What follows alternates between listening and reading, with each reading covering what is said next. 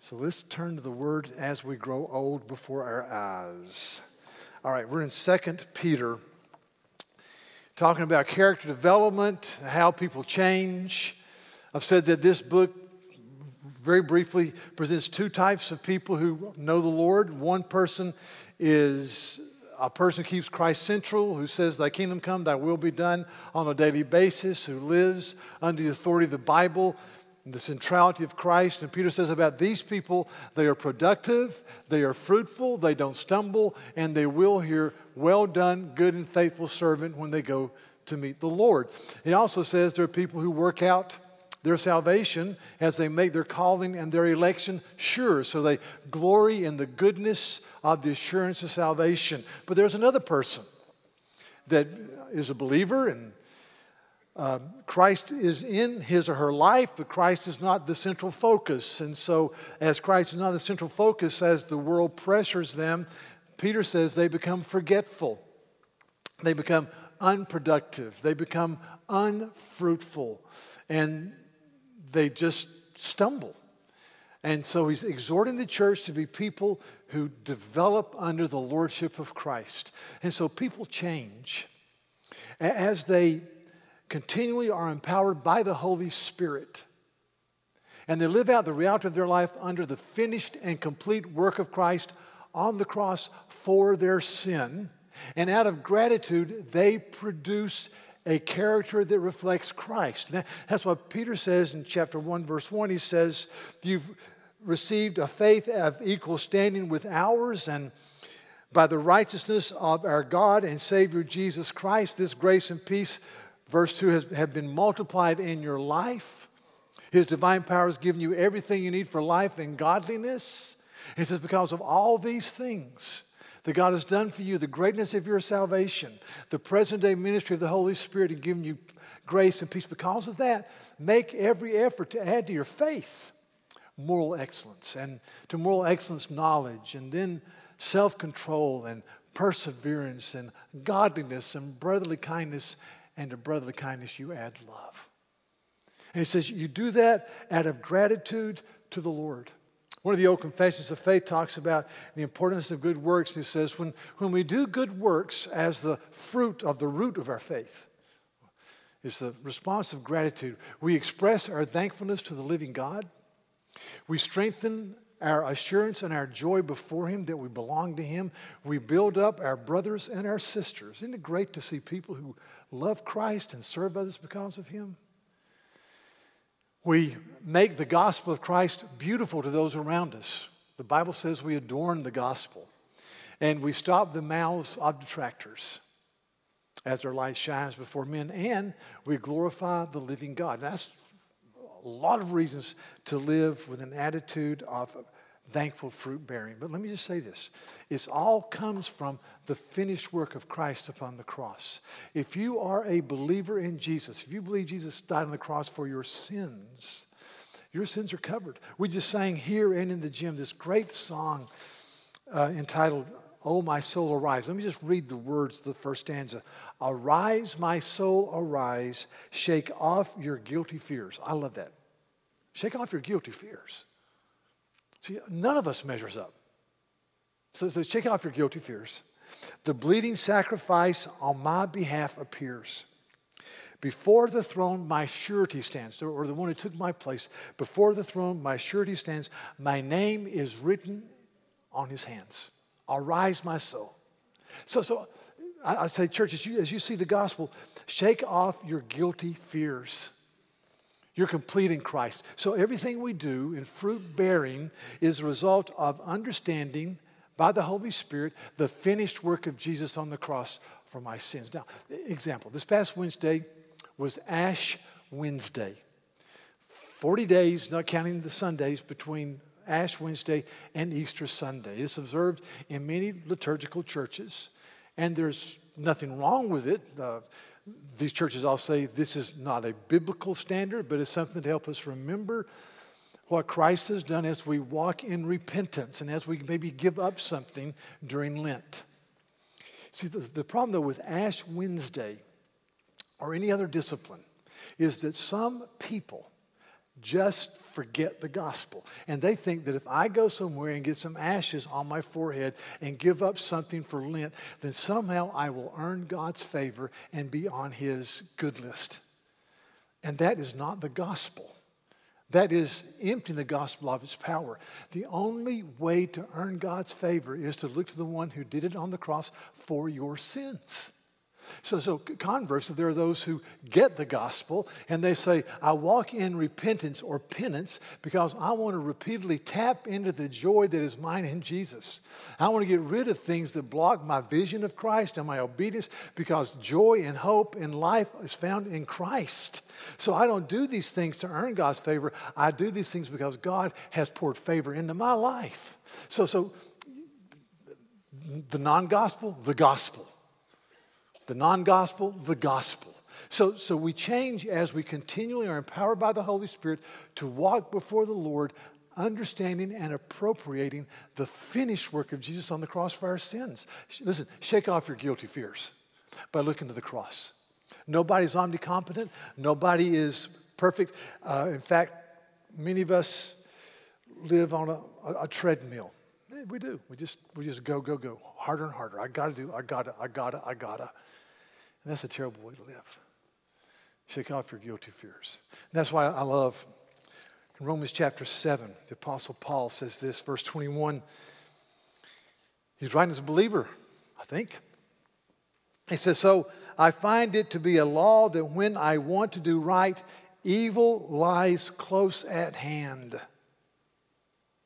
For I delight in the law of God in my inner being, but I see in my members another law waging war against the law of my mind and making me captive to the law of sin that dwells in my members. In other words, he says, I delight in the things of God, but at times I live a different way. Then he says this great plea of mercy. Wretched man that I am, who will deliver me from the body of this death? And he says, thanks be to God, through Jesus Christ our Lord. And then he says, next chapter, chapter 8, next breath. There is therefore now no condemnation for those who are in Christ Jesus. For the law of the Spirit of life has set you free in Christ Jesus from the law of sin and the law of death. Then he says this in verse 3. For what the law, or my self-effort, was powerless to do, in that it was weakened by the sinful nature, God did by sending his own Son in the likeness of sinful man to be a sin offering. That's the gospel. What I could never do, God did through the work of Christ. And so we live out of gratitude. Shake off your guilty fears. Rejoice in the gospel of grace. I was reading Isaiah 61 recently, and just this beautiful passage about the coming realities that will be ours.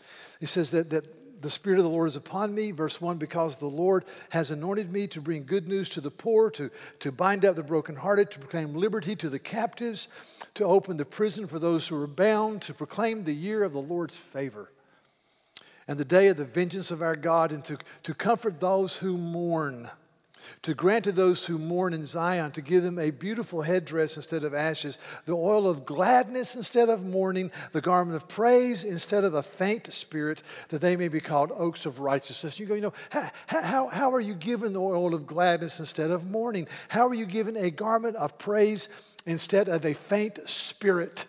How is this accomplished?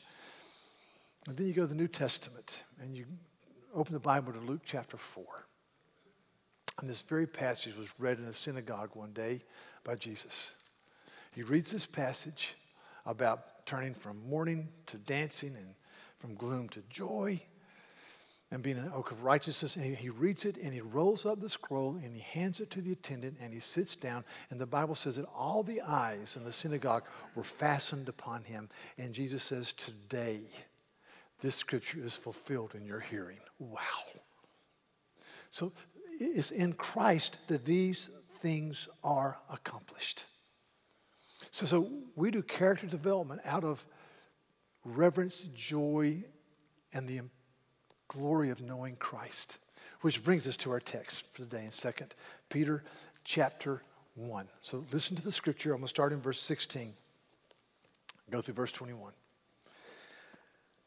For we did not follow cleverly devised myths when we made known to you the power and coming of our Lord Jesus Christ, but we were eyewitnesses of his majesty. For when he received honor and glory from God the Father, and the voice was borne to him in the majestic glory, "This is my beloved Son, with whom I am well pleased," we ourselves heard this very voice borne from heaven, for we were with him on the holy mountain.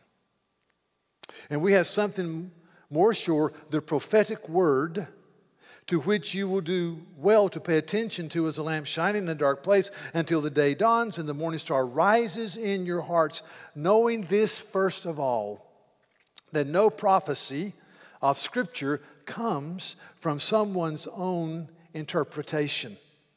For no prophecy was ever produced by the will of man, but men spoke from God as they were carried along by the Holy Spirit. So in this text, Peter says, I want to underscore what I'm asking you to do because I want to tell you, he said, that I was with him on the Mount of Transfiguration with James and John. And I saw the Lord become in his raiment white as snow. And I saw Moses and Elijah come down. And as they talked to the Lord about the hope of the covenantal ages, the law and the prophets fulfilled on the cross, and I heard a voice boom from heaven, "This is my beloved Son, with whom I am well pleased." We heard it. We were there. We were eyewitnesses. He says, we don't follow cleverly devised myths. We were there. We were eyewitnesses. It really happened. And he says, history is going somewhere. So we live this way because a great day is coming. And the Mount of Transfiguration was a foretaste of the second coming and the glory that will be ours in the Lord. See, the false teachers, we're going to be talking about the false teachers in Asia Minor the next couple of weeks. The false teachers had this ongoing, recurring, thematic song. And it's in chapter 3, verse 3 and following.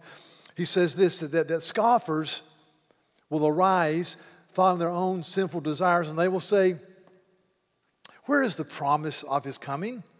For ever since the fathers fell asleep, all things continue as they were from the beginning of creation, on and on and on." He says, history is not going anywhere. History is just this cacophonic nothingness. It goes on and on and on and on. And Peter says, don't believe him.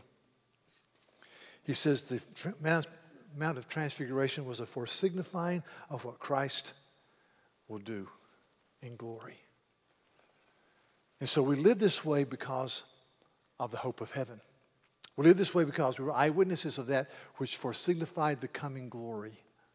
And there's a book written 20-some years ago by a man who was professor at Charleston Southern and later went to Baylor University. His name was Chip Conyers, a delightful man. And it's entitled The Eclipse of Heaven. And Chip said that shortly after Hugo, he and his family went to a state park above Somerville. And he said that there was a park employee there who walked them through the park, and they stopped at a old graveyard.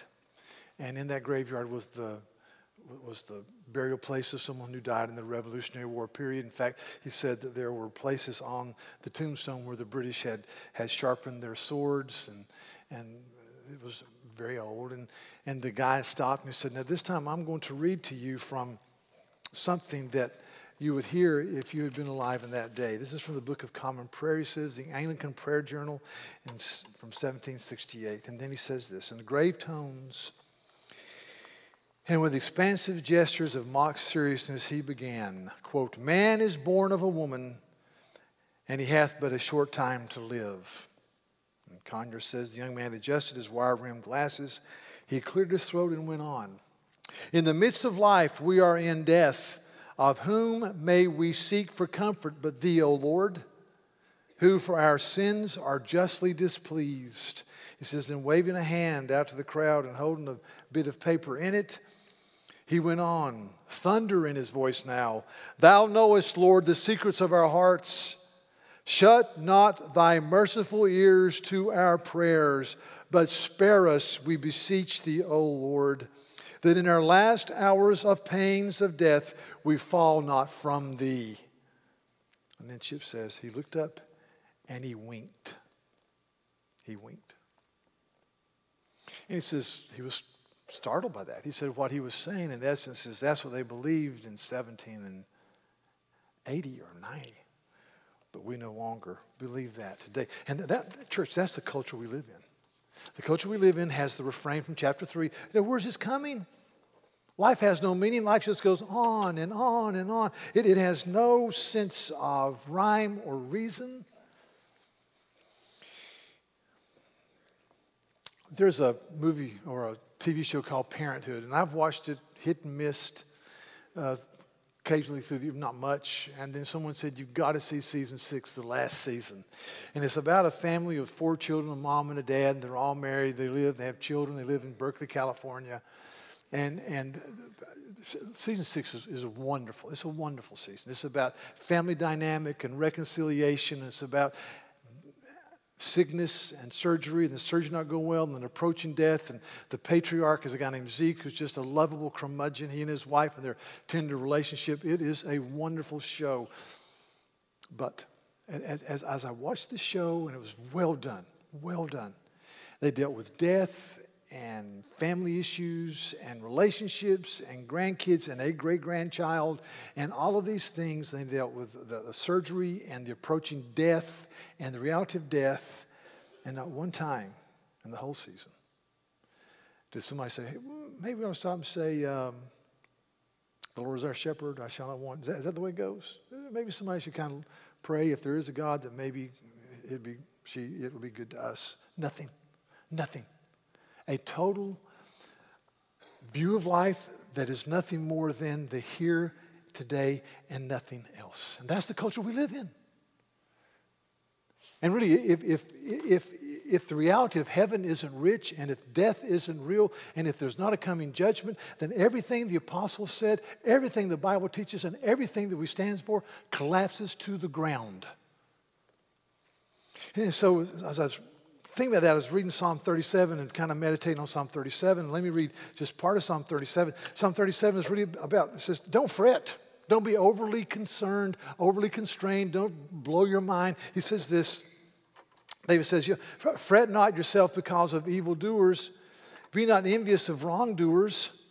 Don't fret. And then he says again in verse 7, fret not yourself over the one who prospers in his way, over the man who carries out evil desires, because his day is coming. Verse 8, refrain from anger and forsake wrath. Fret not yourself. It tends only to evil, for the evildoers shall be cut off. Don't fret. And then he says this, but do these things. Listen. Verse 3, trust in the Lord and do good. Dwell in the land and befriend faithfulness. Be faithful. Verse 4, delight yourself in the Lord. Verse 5, commit your way to the Lord and trust in Him, and He will act. You walk before your Father. Verse 7, be still before the Lord and wait patiently for Him. Verse 8, again, refrain from anger and forsake wrath. Verse 12 and 13, the wicked plots against the righteous and gnashes his teeth at him. But the Lord laughs at the wicked, for He sees that his day is coming. There is a day coming called the day of judgment. And those who trust in the Lord and look to Christ go to heaven, and those who have not go to judgment. You can trust God to be faithful to judge His own. And see, this is what Peter's saying. Fret not. To shake off your guilty fears. Fret not. I love dogs. And I recently was reading some material by a guy named Dean Koontz. I read some of his books. I think they're fun books. But Dean Koontz loves dogs, and he's had one golden retriever after another. He loves golden retrievers. And this is supposedly a letter from his dog Trixie about life. I thought it was interesting. It's kind of like fret not, okay? It says, hello again.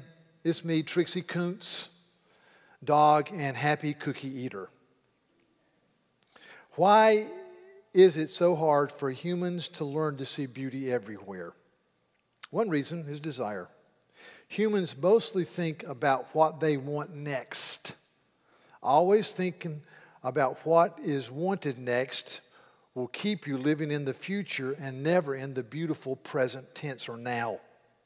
You can't see the beauty of the world, which is in the now, because you're full of desires for what you want next Tuesday. Dogs never know what comes next. We're always surprised. It might be skin infection. It might be an entire meatloaf dropped on the floor. You want to know a secret? You can't control the future either. Here it comes, skin infection or a meatloaf on the floor. So the rhythm of life. Meatloaf, skin infection, bag of potato chips left on a lower table. Meteor through the roof. I've got good news. There's always more meatloaf on the floor than meteors through the roof. And I read that and I thought, that's kind of a statement. Don't fret. But the psalmist says, don't fret because God is God. And he watches over us. And he can be trusted. And then Peter says with great clarity, he says, we don't follow some cleverly invented myth. But we were eyewitnesses to the majestic glory. We were there. We were there. It's a historic faith. I think of the Apostle John in writing a group of people called the Docetics in 1 John where he says, people say that Jesus was a phantom God, that he really wasn't in flesh and blood. He said, listen, let me tell you a secret. We touched his body. We touched his body. He wasn't a phantom God. Or I think of the Apostle Paul who says in 1 Corinthians 15 as he's defending the glory of the resurrection, he said, if you don't believe my word that this Jesus rose from the dead, there are 500 men who saw the resurrected Christ. Most of them are still alive. Go ask them. It really happened. It really happened. So if you read modern day historical theology and the history of theology, you'll read about a man who died in 1834 named Friedrich Schleiermacher. And Friedrich Schleiermacher, people say, is sometimes called the father of modern day theology.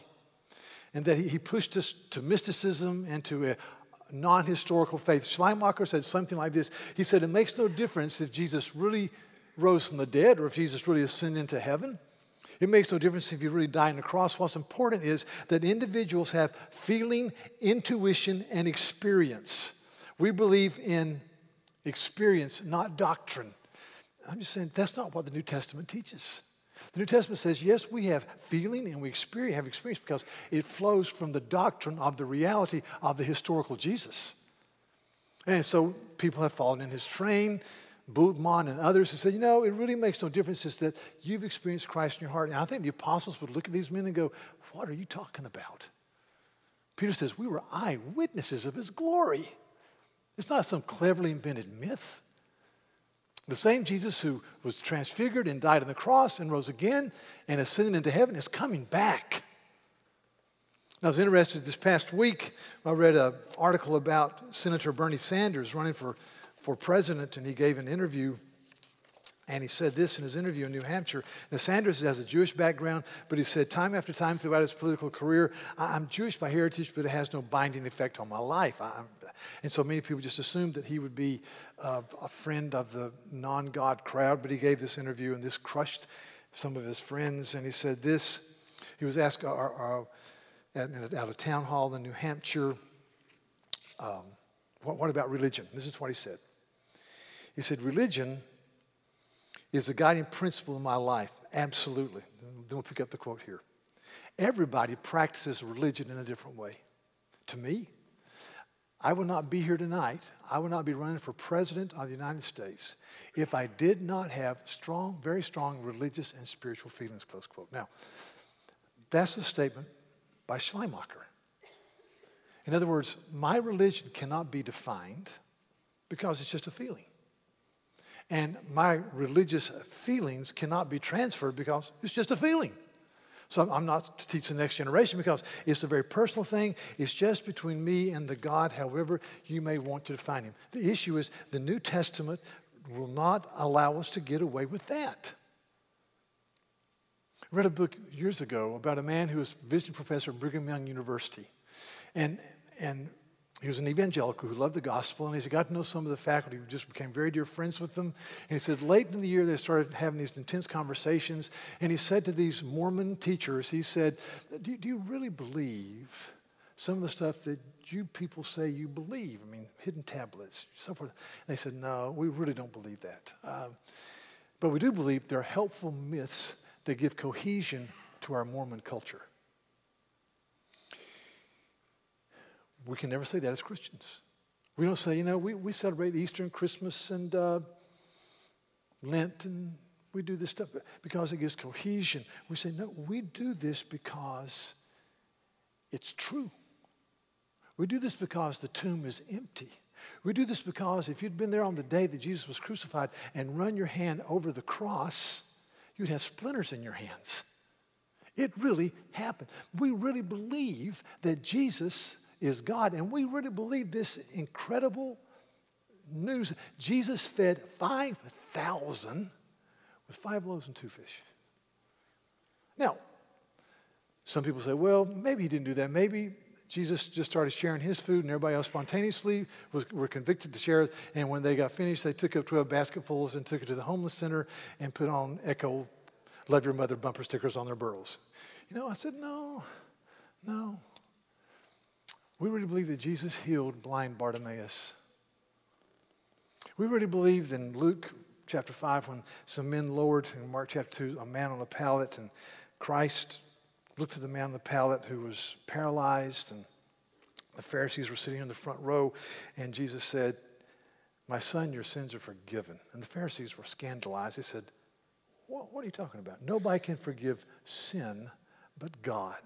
They said that. It says Jesus, perceiving their thoughts, said, which is it easier? Which is easier to say, my son, your sins are forgiven, or take up your mat and walk? He said, obviously, take up your mat and walk because your sins are forgiven. It's an internal thing. He says, but so that you'll know I can do both because I'm God, your sins are forgiven, and take up your mat and walk. And he got up and he walked out. It really happened.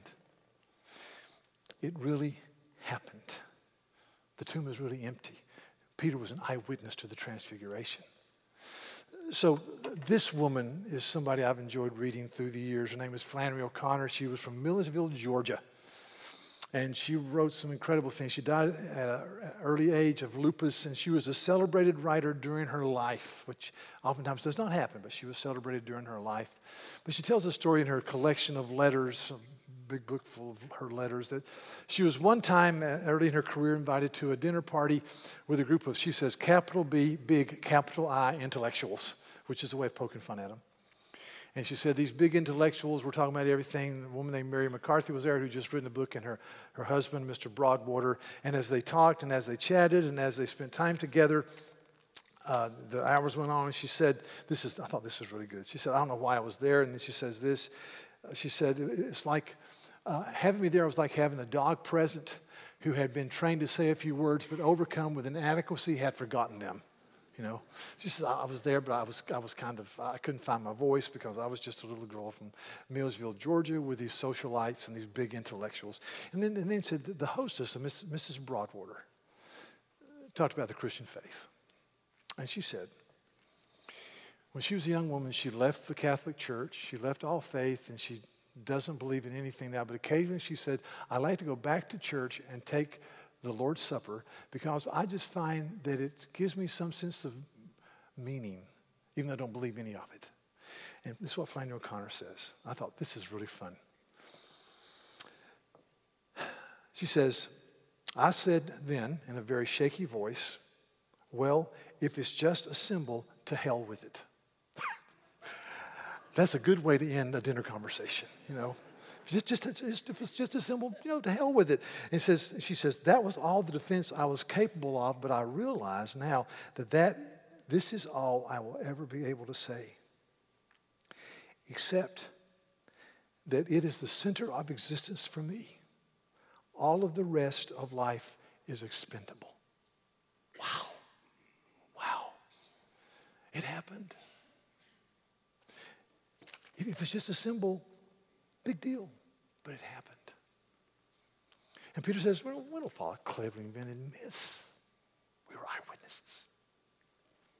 And then he says, very quickly, I know my time is gone. He says, you live this out by being anchored in the Word. And this wonderful statement about the Word, he says, just in part, he says, you must pay attention. If you're going to be anchored, you must pay attention to the Word as a lamp that shines in a very dark place until the morning star rises in your hearts. Jesus comes again.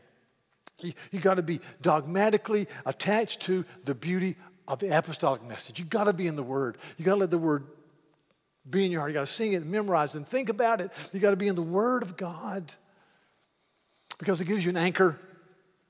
And you know, I thought of Psalm 1 where it says that a man who's in the Word, a woman who's in the Word, he meditates on it day and night. He says he'll be like a tree planted by streams of water, which yields his fruit in season and whose leaf never withers. All he does prospers. Not so the wicked. They're like the chaff that the wind blows away. So they have no roots. We're rooted. If you want to change, be rooted in the Word under the lordship of Christ and the glory of the cross by the power of the Spirit. Or I think of Psalm 37 where the psalmist says this. He says, don't fret, don't fret, don't fret. And then he says this. He says, the law of the Lord is in his heart. His steps do not slip. He says he may fall, but doesn't fall beyond remedy. He gets up because the law of his God is in his heart. And then I thought about 2 Timothy chapter 3, that well-known passage where Paul says, evil men and impostors will go from bad to worse, but you continue in what you've learned, Timothy. And how you've learned these things from a child, because all Scripture is given by inspiration of God, and it is profitable for doctrine and reproof and correction and instruction in righteousness, that the man of God may be thoroughly equipped, able to do every good work. I thought about 2 Corinthians 4 this morning, and I was just praying through it, and I said, 2 Corinthians 4 says, the outward man is perishing, but the inner man is being renewed day by day. So we fix our eyes not on what is seen, but on what is unseen. For what is seen is just temporary, but what is unseen is eternal. And I thought about last week, this time, a dear woman in our church named Rosie Cumby was struggling with life, and she died. And since last Sunday, she's in heaven. Isn't that something? Boom. That's her hope. So back to this show. Then one story, and I'm done.